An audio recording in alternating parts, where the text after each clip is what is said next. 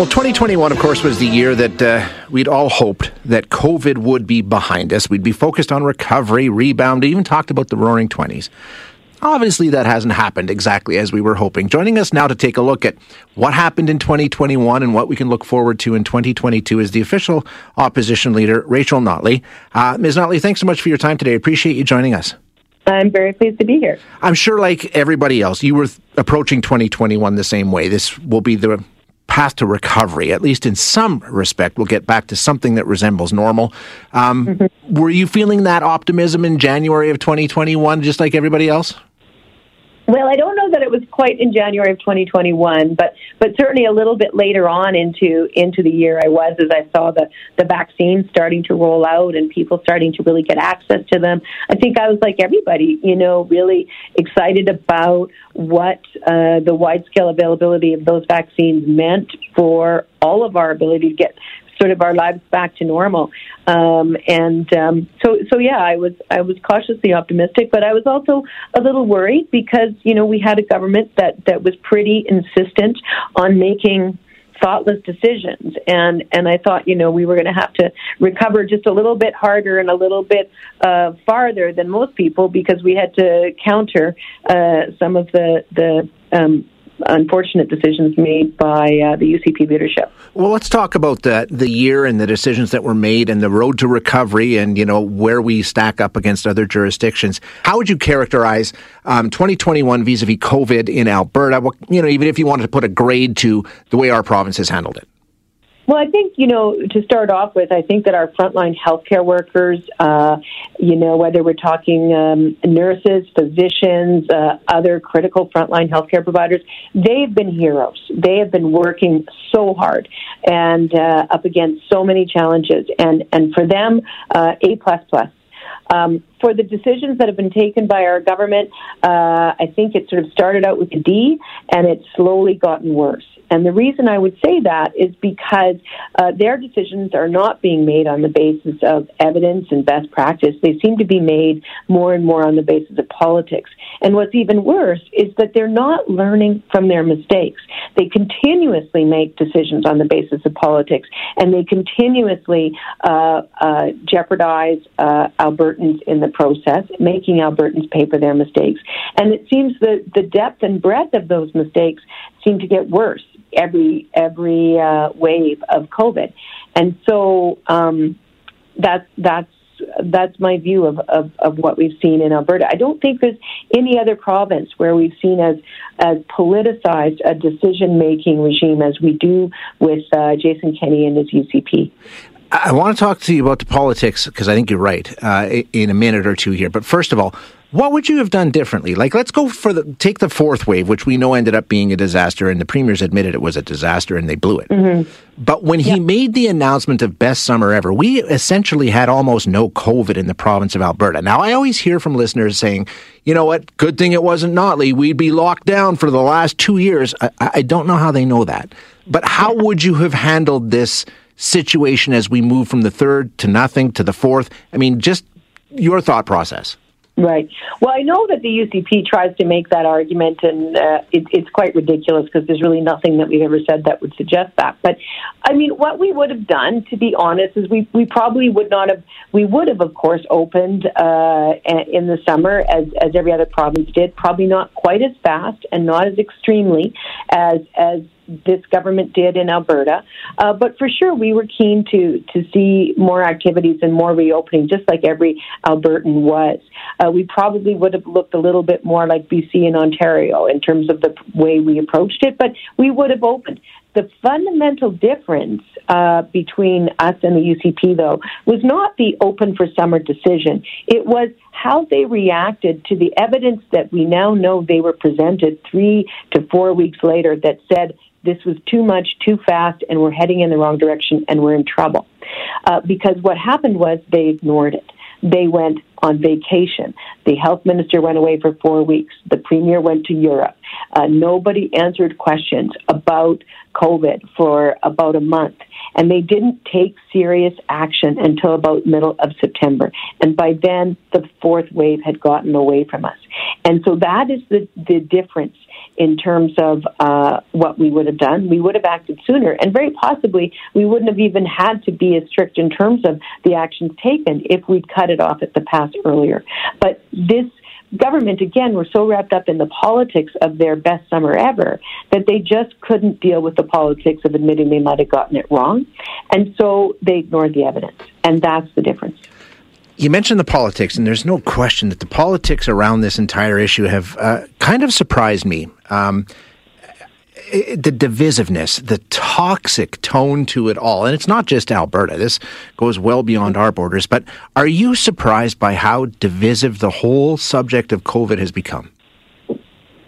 Well, I think, I'm living in Alberta, where unfortunately the Premier himself has, from almost the very beginning of COVID, approached it differently than many other premiers, in that he talks out of both sides of his mouth, and he animates and supports the views of those who don't like vaccinations, who don't want to do their part to keep their neighbors safe. And so there's always a dual message. There's always a divided message, even in terms of what you hear from coming out of the lips of the Premier. And then, of course, their caucus has also been allowed to critique the decisions taken by our public health officials. And so they're really fanning the flames of division far more than I think you see in other jurisdictions. You see much higher levels of support for political leadership in other jurisdictions because I think they have been more consistent and secure about the decisions they've taken, even though in some cases they've been harder decisions. And so I think that's part of the problem. We have the least trusted premier in Canada. We have the least trusted premier in the history of the province, and I think that really enhances and as I say, animates and reinforces those who are taking pretty divisive positions on things. Let me ask this question, and I don't know if it's a tough question or not.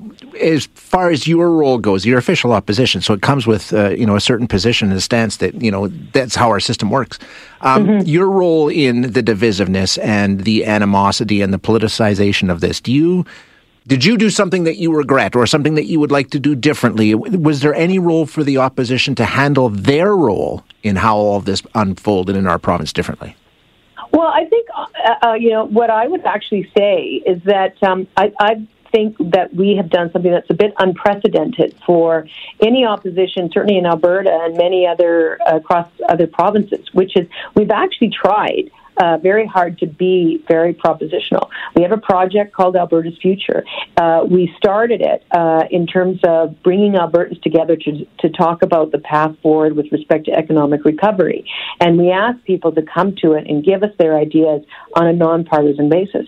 And to some degree, in terms of the economic stuff, we saw the UCP roll out a hydrogen plan that looked a lot like the one that we'd rolled out on Alberta's Future a year ago. The reason I mention that is when it comes to COVID, we've also used that platform to put out a whole bunch of ideas for how we could handle COVID differently. Proposals to keep our schools safer, proposals to get vaccines out the door more quickly, ways in which to help promote vaccine acceptance, and other ways to better support our small businesses, to channel the voices of those who've been through the open, close, and talk to them about what would help them through these cycles. So, we would say, if people say, you're only always ever opposing, we always say, check out Alberta's Future, because we've probably got over more than 20 ideas, a few of which actually the UCP did ultimately take us up on. Maybe a bit later than we would have liked, but they did ultimately get there. So I think that's also the role for opposition, and I'm very proud of the amount of effort that we put into it and the quality of the recommendations that we've been able to make. COVID aside, it looks like we're seeing some very optimistic figures, projections, data coming in regarding the economics of Alberta. The recovery appears to be at least kicking off, especially in the oil and gas sector. When you take a look at where we are on the road to recovery economically, how do you think Alberta is shaping up for where we are, heading into January of 2021? Well, I mean, there's no question that, we're all happy to see the bump in the international price of oil, and that is bringing some much-needed money back into our coffers. I think as Albertans, we all also have to know, we all have understood this now, that we can't rely on it and that it's a very sort of roller coastery kind of thing. And part of the problem with that then is that we haven't seen the kind of investments that create more long-term, secure, sustainable jobs in the way that we used to. And so I think we still have some work going forward to do, but I certainly hope that we do see more economic growth and recovery, because we unfortunately led the country in our economic decline as a result of COVID. And so we have a lot of ground to make up. So it's good news we're starting to. We do, however, have to also focus pretty hard on the issue of affordability. We have to be careful that the recovery does not end up really benefiting, those who are already pretty comfortable at the expense of the majority of Albertans who find it harder and harder to make ends meet at the end of each month. And we know that inflation is not something that the provincial government has complete control over.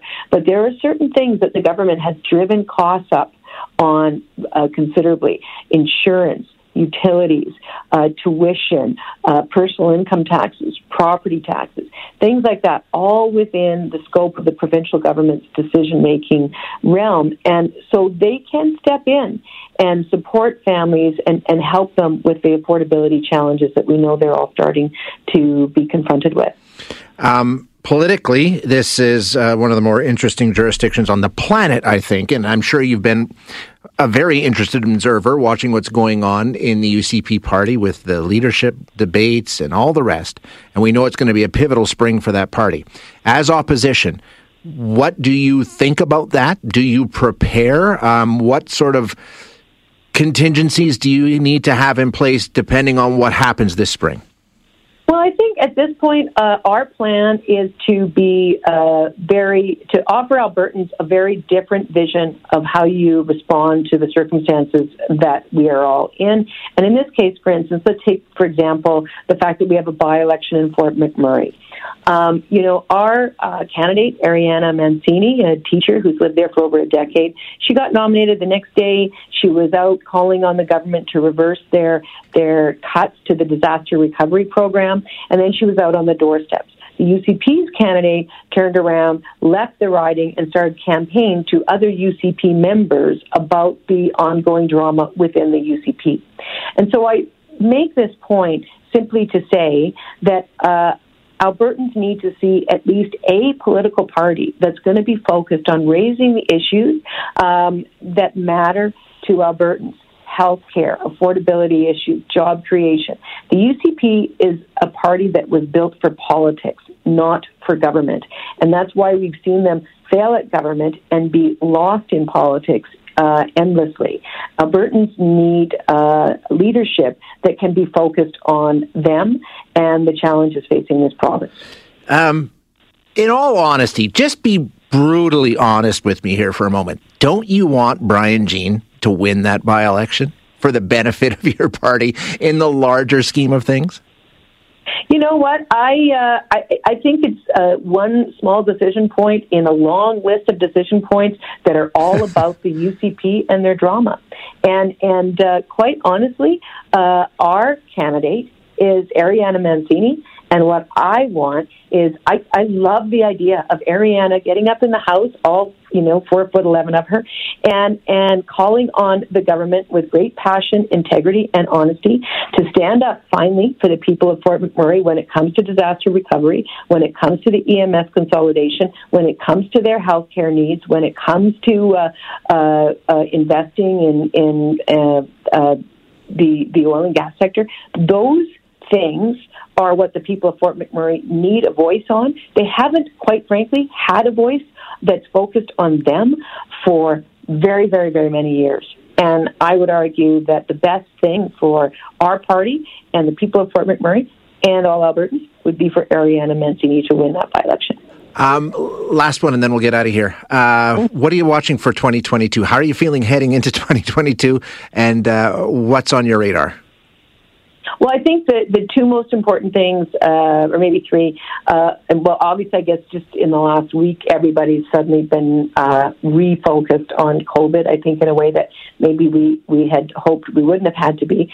So that's, of course, important. Yeah. But I would say that as well, we need to be laser focused on repairing the damage done to our healthcare system.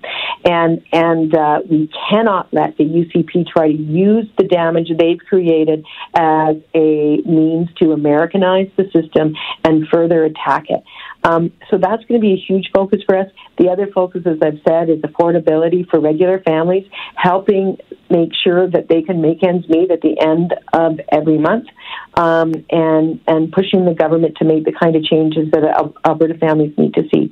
And then finally, again, just the slow drumbeat of trying to get that hard, heavy lifting work of economic diversification promoted more and more, because that's what Alberta needs. And we need to be keeping, and the final thing I'll just say is we need to do everything we can to keep our young people here. And there's a long conversation we could have just on that. But too many people are leaving, and too many people are talking about how they could never see themselves here.